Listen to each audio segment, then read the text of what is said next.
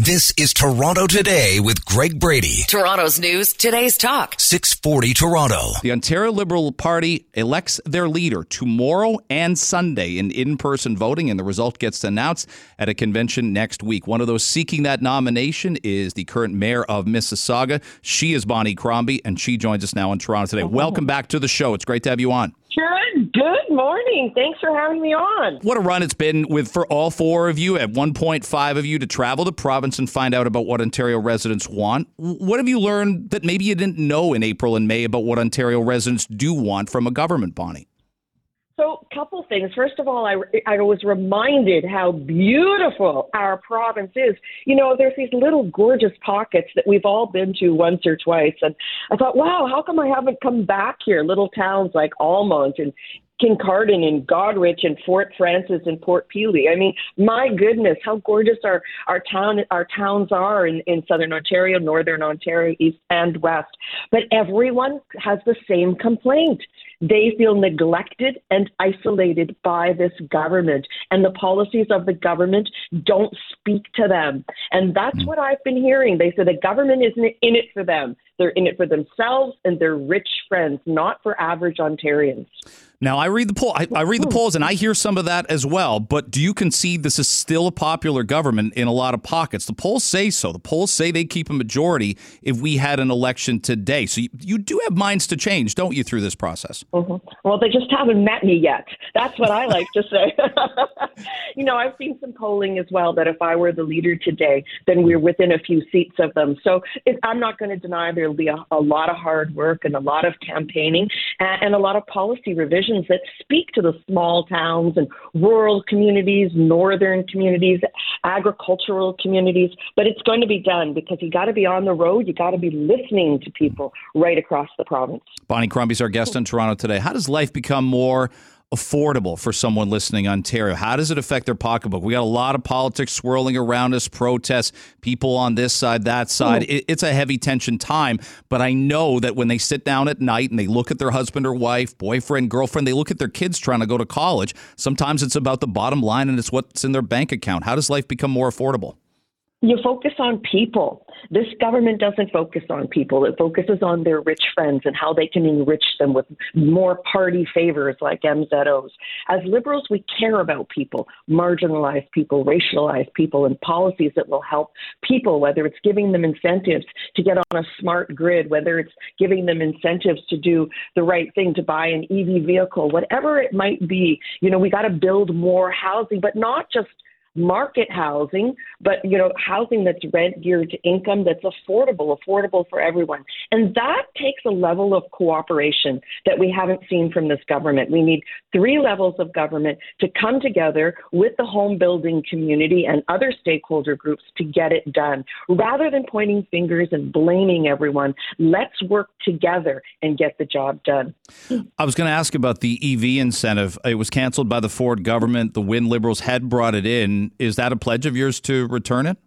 It's something I'm looking at. Yes, it's something we need to do. We need to have a plan because by 2035, we'll all be driving electric vehicles. Yet I don't see the plan, the strategy in place to ensure that that happens. I sit on the electric board, and we're very worried about having the electric capacity at night. So when everyone plugs in their vehicles to charge, they can get them charged overnight. And by the way, where are the charging stations? We have no strategy for that yet. And when the vehicles wear out, what do we do with those worn out batteries, those used batteries?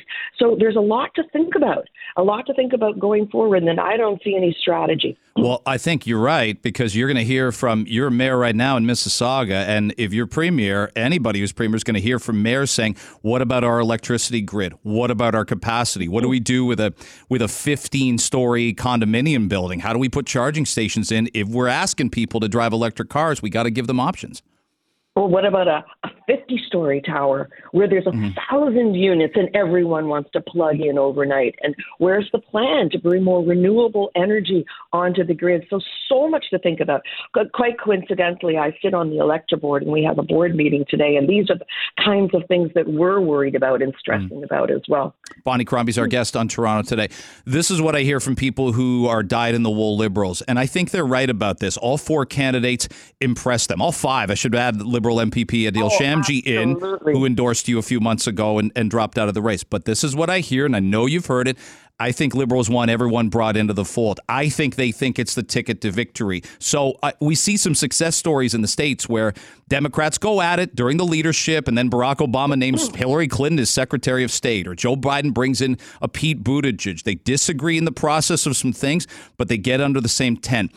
Are you prioritizing this? And I specifically, I guess, would reference Yasser Naqvi and Ada Erskine-Smith. They're both right now Liberal MPs. You've had differences of opinion with them and they with you. Can you bring them under the same tent and make this work for the Liberals to win? I've always been saying that we are a big tent and we need everyone, and we have an all-star team. Any one of the candidates that are running for Liberal leadership would make a better premier than the one that is in place today. And that's what's so exciting. It's a choice that our Liberal family has to make this weekend. They won't make a mistake. Any one of us are better than what they have now. So they're going to pick, but I know what Liberals want. They want to win in 2026, so they're looking for a winner. Right now, the decision is, who can we pit against Doug Ford, who will win in 2026, so we can change the path that this province is on and put the focus back on people, average Ontarians that really can't afford their quality of life anymore. When you look back at last summer, when the Liberals get 9 or 8 seats, they're up to 9 now with a couple by-election wins, which does show the momentum in the party. What do you think went wrong in the campaign that you could avoid going wrong in 26? You know, I don't want to speak to that because I think a lot of postmortems have been done.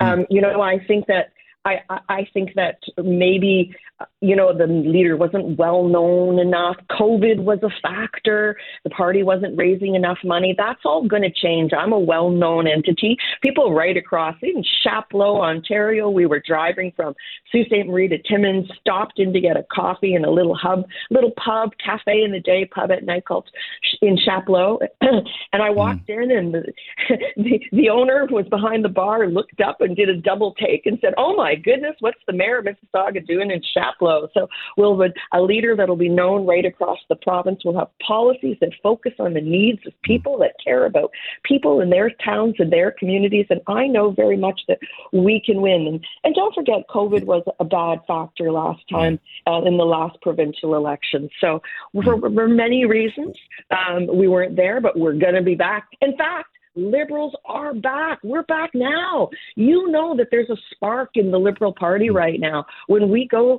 to meetings in our ridings and local communities, so many people show up that want to listen, that want to meet us, meet me. In Peterborough, there were 200 people. Cochrane, Ontario, I had over 35 people at lunch in a small town of 1,200. So, it's everything's changed. I know you've talked about Doug Ford. I would pose that the NDP are more organized than they were before last election as well. I think they have a more energy and momentum behind their leader, Marit Stiles, than they did behind Andrea Horwath. Would you concede you need to differentiate the Liberals from the NDP? I think they're organized, and I think they're a threat. You need some of their seats as well, don't you?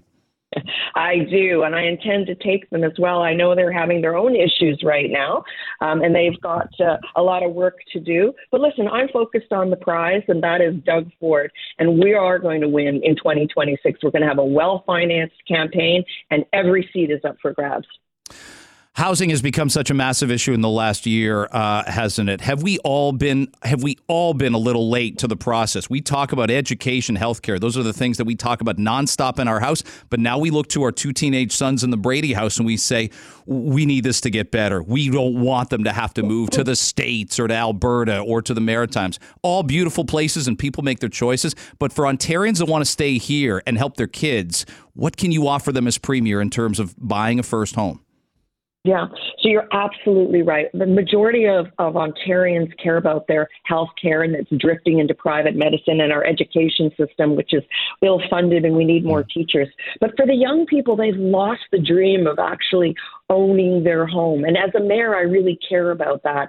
I've done a lot of work to bring investment into Mississauga, so I created jobs. And I have always said, I want my young Mississaugans, young Ontarians, to live and work in their community. So that was always my focus. And we, early days, 5, 6, 8 years ago, created a plan called Making Room for the Middle so that average people had housing that they could afford. People in the salary range of family income under $100,000. So, whether you're a nurse or a teacher or a police officer or a librarian, there was housing for you within your community. So this is an emphasis we put in place, but we need the cooperation of different levels of government. And I can see that we haven't had it. And that's what we need to bring everyone to the table so that we can move forward. Yeah, it's all hands on deck. Hey, everybody's going to vote. 100,000 people this weekend, Liberal members. Right. It's a huge, huge push. Good luck tomorrow and Sunday, and of course next weekend as well. And thanks for making time for our audience. Thanks for having me. Hope to see you again. Thank you. Please go out and vote if you're a Liberal member. Bonnie Crombie, have a great weekend. Thank you. Thank you, Greg. There's Bonnie Crombie, Ontario Liberal Party leadership candidate and current mayor of Mississauga. This is Toronto Today with Greg Brady. Toronto's news, today's talk. 640 Toronto. What's going to transpire near Pearson Airport in Peel region? And we bring on the mayor of Brampton. He is Patrick Brown. Patrick, it's always great to have you on. Thanks very much for the time. Yeah, Greg, my pleasure. You made an agreement yesterday with the federal government, Peel Regional Council did, and it involves a new reception center near Pearson Airport. And I know you, other leaders, other MPs and MPPs have been just clamoring for this. Tell us the details about it. Yeah, we have been pushing for this since July, knowing that there's been a surge in asylum claimants. To give you the scope of this, our shelter system is at 321% capacity. 68% of the spaces are used by asylum claimants. Pre-July, the average was 4%. So it's just taken over our shelter system. We knew there was a pending humanitarian crisis. You can't have 1,000 people out on the street, and we needed help. And so this was desperately needed. I was very worried. I was pretty hard on the federal government in recent weeks that there was going to be blood on our hands if we didn't find a solution. We had one fatality last week, and this agreement is going to prevent that. This agreement is going to allow us to handle all this new additional capacity. But you were emphatic last week, and you were emotional. People could see, the raw pain of announcing that someone had passed away. Have you wished over the last several weeks, and you don't have to mention names, but have you wished more mayors, more leaders of municipalities would kind of say what you said last week? It might have got the ball rolling faster for the entire process of the federal government doing this, correct? Well, I would say this crisis has very much existed in the GTA. So I'm not sure every city is seeing the same crisis that we are. In the GTA, certainly we see it in Peel because that's where Pearson Airport is. But this was an avoidable death, and we're talking about asylum claimants largely from Africa with no experience with the Canadian winter. And so you just knew there was a ticking time bomb in the sense that as the weather got colder, there was going to be people who were sleeping on the street that would be in very precarious positions. And Greg, you wouldn't believe it. I've been visiting the asylum claimants, and last week I was speaking to a number of them, and they asked me outdoors, and it was relatively mild weather. I think it was 2 degrees, and they asked me if it would be getting colder. They don't know.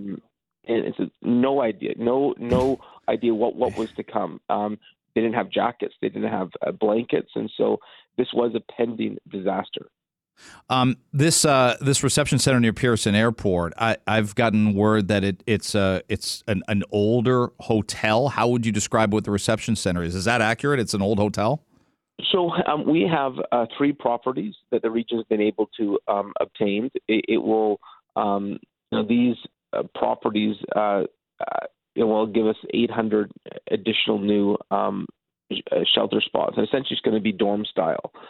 So there are some retrofits that are happening. We're going to be able to get 2 of them up and running within weeks, and then the larger welcoming center that you're speaking to probably won't be ready till February, but the initial ones we're going to be able to get online almost immediately. And so dorm style is like roommates? Is that the best way to describe it as well? Yeah, I think a common sleeping area. Yeah, and it sounds like you're getting these operational very quickly. This isn't a spring and summer thing. This will cover much of the oncoming winter, and I guess the big one closer to the new year. Yeah, the first two locations will get 250 additional beds almost within weeks. And why that was so key in that number is right now, every night, what we see outside the shelter is about 150 people sleeping outside. So this deals with the immediate crisis. Local churches have really taken on a lot of the capacity as well, but that's only sustainable for so long. We've got about a minute and a half here, but I want to ask you about international students. And I know you mentioned it last night, and it's maddening and it's frustrating. I want students to be able to come here from other countries and experience the best of Canada. And right now they're not. There's a lot of darts being thrown at colleges, Patrick, that for just taking too many people on, and whether I'm not saying the colleges are misleading these students, but something's getting lost in the translation along the way. Don't you think it's incumbent on these other levels of government to step up? And I don't think they've said nearly enough, because this is a disaster for them, and it's impacting Canadian residents as well. Yeah, for some reason, this has been sort of a taboo topic. I don't know why. Yeah. Students are the victims here. Canada has allows now 700,000 international student visas, a record. And there are some universities that do a great job at accommodating international students. But frankly, there's a lot of colleges where it's a paper mill, where it is really an ATM to subsidize their activity. You've got some colleges where they're essentially almost entirely all international students, and you're allowing international students to be abused. They're here to work hard to chase the Canadian dream, and far too often I see 12 students living in a basement apartment in deplorable conditions. So in what world are we allowing some of these institutions to take the life savings of international students and not have any plan for housing? I have no idea, but I'm out of time. Let's have more conversations about it, and I appreciate you saying what needs to be said. I want more mayors. I want more politicians at every level saying what you just said about it, because it's not right, and it's not fair to anybody. No one's winning except maybe the colleges in this case. I got to go, but thank you for the time, and this is good news for your region and the city of Brampton for sure. Thanks for the time. Thank you so much. There's Patrick Brown joining us. This is Toronto Today with Greg Brady. Toronto's news, today's talk. 640 Toronto. May get easier if you're coming into the city via the GO train and then need to get on the TTC. The TTC moving ahead. It's hard to see many flaws in this as long as the money's made up. The TTC plans to get rid of double fares by early 2024. To explain some of the principles involved, we welcome back to the show Jamaal Myers. He's the TTC board chair, city councillor as well. Good morning. It's great to have you on. Morning. How are you? Really good. Does this look like a win-win to you? Obviously, this is something that you came in as board chair. There was a lot of talk about this for the last couple of years. Does this make life easier for the transit rider? Absolutely. This makes life easier for riders that are coming in from the 905. And it makes life easier for riders going from the 416 to the 905. It makes life easier for riders traveling within the 416. So if you want to take the bus to the GO train and go somewhere, this double fare is eliminated. And just one quick correction. Okay. This is an initiative of the province of Ontario. They deserve the full credit for this. They are paying 100% of the cost of this reimbursement. So all credit has to go to them. The TTC, though, board has voted to agree to allow the program to include the TTC. Yeah, I think what I meant, and you're right about the clarification, is there's been a bit of a drumbeat to say, how do we make it all easier? Even to be able to tap your debit card or credit card, Jamaal. Like 3 years ago, there were complexities with a Presto card. You got to tap on here, tap off here. You might be on 3 different routes of transit, streetcar, subway, GO train, all in one day, and you got to have a bunch of different cards for each thing. Exactly. So we are just trying to make that customer experience better. We hope to have this up and running by February 2024. The province has indicated that it is willing to fund this for an initial 2 years up to 2026. And if the program is meeting certain success metrics, hopefully, they will continue the program. Are the metrics about customer trips, or is that goes hand in hand with revenue? Is that just what it ends up being about? So some of the metrics are about customer trips, how many people are actually using it, the volume, where they're going, and estimated this will cost between $40 to $60 million. And again, all credit goes to the province for picking up this bill. But one of the things I have to emphasize is that the board also voted that if the province decides not to continue the program past 2026, that the TTC will not be funding it. Okay, so that's an interesting one because 2026 will come around and there'll be a provincial election that year. That potentially factors in as well. And there obviously will be a new municipal election. So if we have new leaders at the helm, they'd have to agree in principle to keep this going by that year, I suppose. Yes. And, we fully support this program. We think this is the way forward. We are just not in a position to pay for it, and we had to be very, very clear and upfront with our riders about that. Jamaal Myers is TTC chair joining us. You think this will especially help? You're in Scarborough, and we've talked about your trials and tribulations and your constituents getting downtown, especially since the trains haven't been running from Scarborough towards the city anymore. How will this help residents? In North York's mentioned in an article I read last night as well. How will this help people the further out they are, Jamaal? So I'll just take an example. If you take the 85 Shepherd, you can take it to Agincourt Go, get the train from Agincourt Go right into Union Station. It'll probably shave, depending on where you're coming from, up to half an hour from your trip. It'll also make it easier for those people going to Markham, Richmond Hill, Durham. So there's a lot of good in this program, and it also takes some of the pressure off of the TTC. Particularly the shuttle service that we're running to replace the Scarborough RT, and just, line 1 and line 2, which, often are crowded in the mornings. So there's a lot of good in this initiative. Couple more for you, and one certainly to do with transit. We're seeing data that shows Uber drivers are really busy in Scarborough, and they're getting people into the city. But and I think some of our listeners know, that because new licenses aren't being issued anymore, if you're a newer Uber driver, you could pick somebody up in Scarborough, get them into the downtown, but then you can't make it worth your while to pick somebody up on the way back. Is that are you hearing anecdotally that ends up being the case, that the volume is just much more considerable than it used to be coming from Scarborough to the city? I've heard anecdotally that it's much higher. I've also seen some data, and this is from Uber, so take it with a grain of salt, that a lot of people are using Uber to actually go to TTC stations. And this is something I've done myself. Yeah. Either they're going to Kennedy, Scarborough Town Centre, Warden, Victoria Park. So there is data that generally supports that notion that people take these ride shares in order to get to rapid transit stops. Yeah, but it's rough, isn't it? Because, times are tight, and I know you want your constituents not to have to be paying for, they didn't plan perhaps a year ago on having a more expensive and extensive Uber budget to get from point A to B. They want to use public transit, but to your point, it's been made more difficult because of the lack of funding for people in Scarborough. It has been, and I mean, some of it also, I think, is maybe a cost-benefit analysis. So people perhaps aren't going to work as often. So maybe taking that Uber 2 days a week to get into the office makes sense if you're not doing it 5 days a week. If you get where I'm coming from. I do. Jamaal Myers, our guest, TTC Chair, City Councillor. I know you're probably aware of what's happening in the city. I know it's not your ward, but there's going to be a lot of talk about it today with the encampment office going to clear out an encampment outside of Kensington Market. It's a difficult situation. We're not going to be in the next 2 or 3 minutes or even in the next 3 or 4 days to be able to solve the homelessness issue in Toronto. What's your reaction to the plans here for today? I've been reading it. It's a tough issue that a lot of my downtown colleagues have to deal with. You have to balance various stakeholders, public safety, as well as just making sure that you're treating these people who are really at the margins of society with some dignity.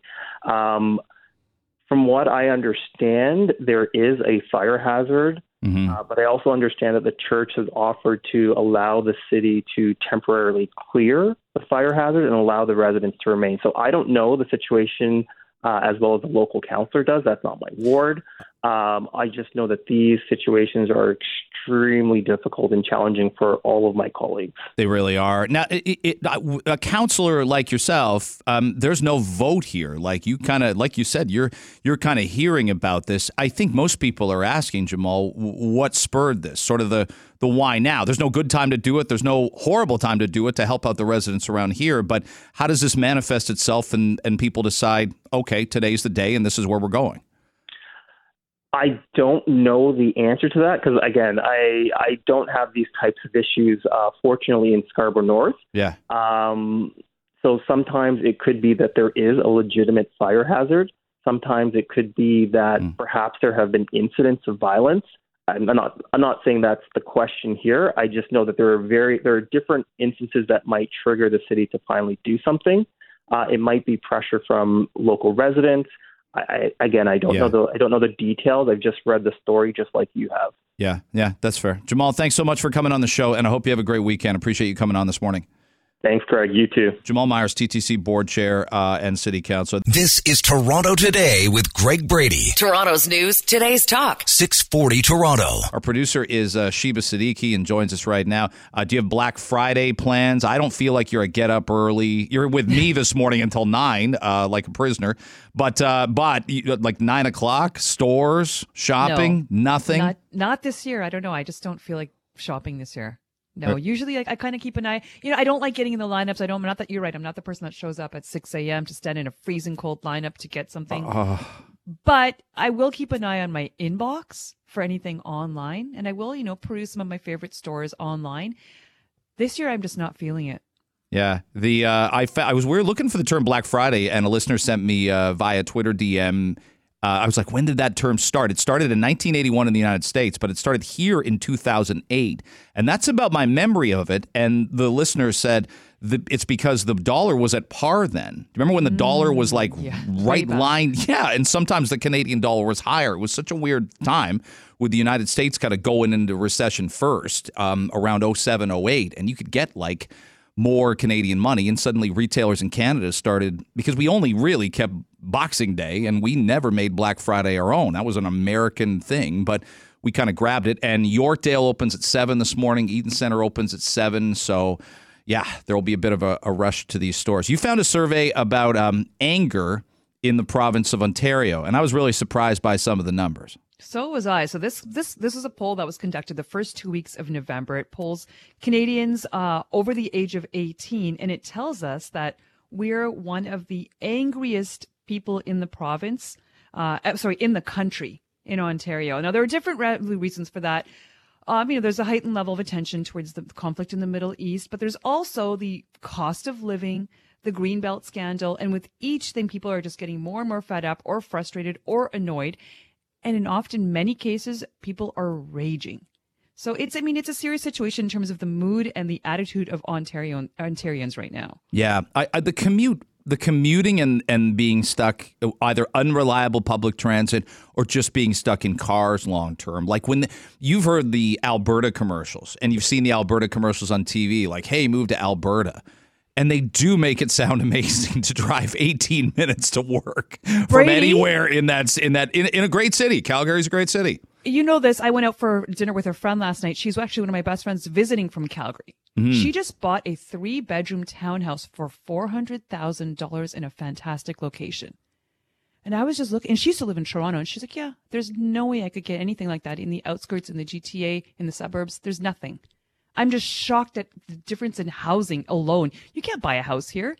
No wonder people are raging, but we're not the angriest province in the country. Thank heavens. Who do you think is the angriest province? Quebec. We're number 2. Quebec always is. No. Oh, no, I'm go wrong. figure. Based on even the story that I told you, it's Alberta. Okay. Alberta's really, really angry with the CPP exit plan.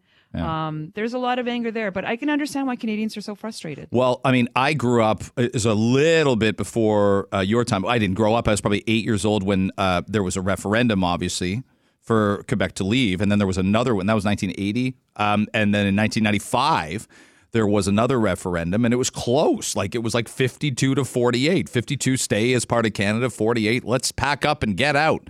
And I don't I wouldn't want to see Alberta get to that point, because how could they're in the middle of the country, kind of like Quebec. How are you going to fly over Alberta if they try to become their own independent nation? But I'm hoping it doesn't happen. That's interesting because, like you said, cost of living's not bad. Commute's not bad. You got your oil out there. But again, I think they're frustrated with the federal government more than we are necessarily here. And it's not to say that we're not. For us, actually, the focus is the provincial government because of the Greenbelt scandal, because of the cost of living, because of it just keeps adding up. So the rage is there. All right. We saw this story and we both have different theories on it. This is from an edition of HGTV's House Hunters, we believe. And it's a couple, Bob and Sarah, and they're buying a house in the great state of Minnesota. And if you'll listen, Bob wants one thing, Sarah wants another thing, but Sarah seems obsessed with being close to where she works out. Listen to how many times, I know it's edited, but listen to how many times in this 40-second clip Sarah mentions a need to be close to the gym. Here it goes. I prefer to live further away from the gym. I would like to live closer to the gym. This house is 414. Okay. We got over 4,000 square feet finished. Okay. So how long is it to the gym from here? About 20 minutes. 20 minutes. Since Sarah's concerned about the drive, their agent Bill's meeting them at a house closer to the gyms. Bob loved the wooded 6-acre lot, but Sarah wasn't crazy about the 45-minute drive to the gym. So now their agent's showing them a home just 15 minutes from the gym. I tried to get most of everything that you were looking for in a house, and I know close to the gym is important. So far, they've seen a 5-bedroom ranch that had the rural setting Bob likes, but it was too far from the gym for Sarah. We ended up paying $500,000 for this house. We realized after looking at so many homes that we needed to spend a little bit more to get near the gym. Okay. I'm obsessed with this couple, and my opening gambit to you, Sheba Siddiqui, is this girl, Sarah, deserves so much better than Bob. I don't like Bob. I didn't like the look of him. Why would he say, I want to live far away from... Why do you have an opinion on living far away from the gym, Bob? Are you listening to the description of these houses that are far away from the gym? They sound stunning. They're on a 6-acre lot. They're in a wooded area. There's 4,000 square feet. But all she can think about... It doesn't make sense to me. So you and I were talking about this last night, and I think there's some kind of affair or something going on at the gym. That's your call. How are you so obsessed? Bring the gym to your house. Jacob, the hunky aerobics instructor, and Sarah are doing it behind Bob's back. Gord, do you buy that theory that there's some kind of high infidelity happening at the workout facility? I don't. The first house they were offered was $414, and they ended up paying $500,000 for the house at the. So she can be close. She doesn't want to be 45 minutes from her workouts. Who can blame her? $1,000 more, you could have got like 85 Pelotons in your house.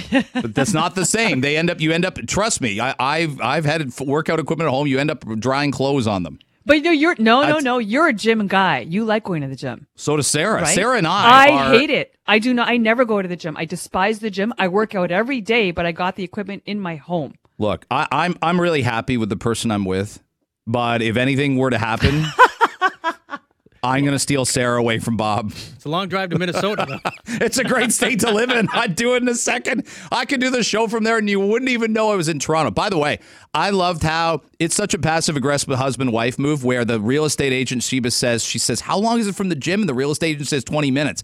And anytime you repeat the answer back, you're pissed off with she's 20 minutes. Spoken like a married man. Or, if our boss says, hey, team, I need Toronto today to work this Sunday, we'd be like, this Sunday. That's what we would say. But we're just, did I hear that right? Is there wax in my ears?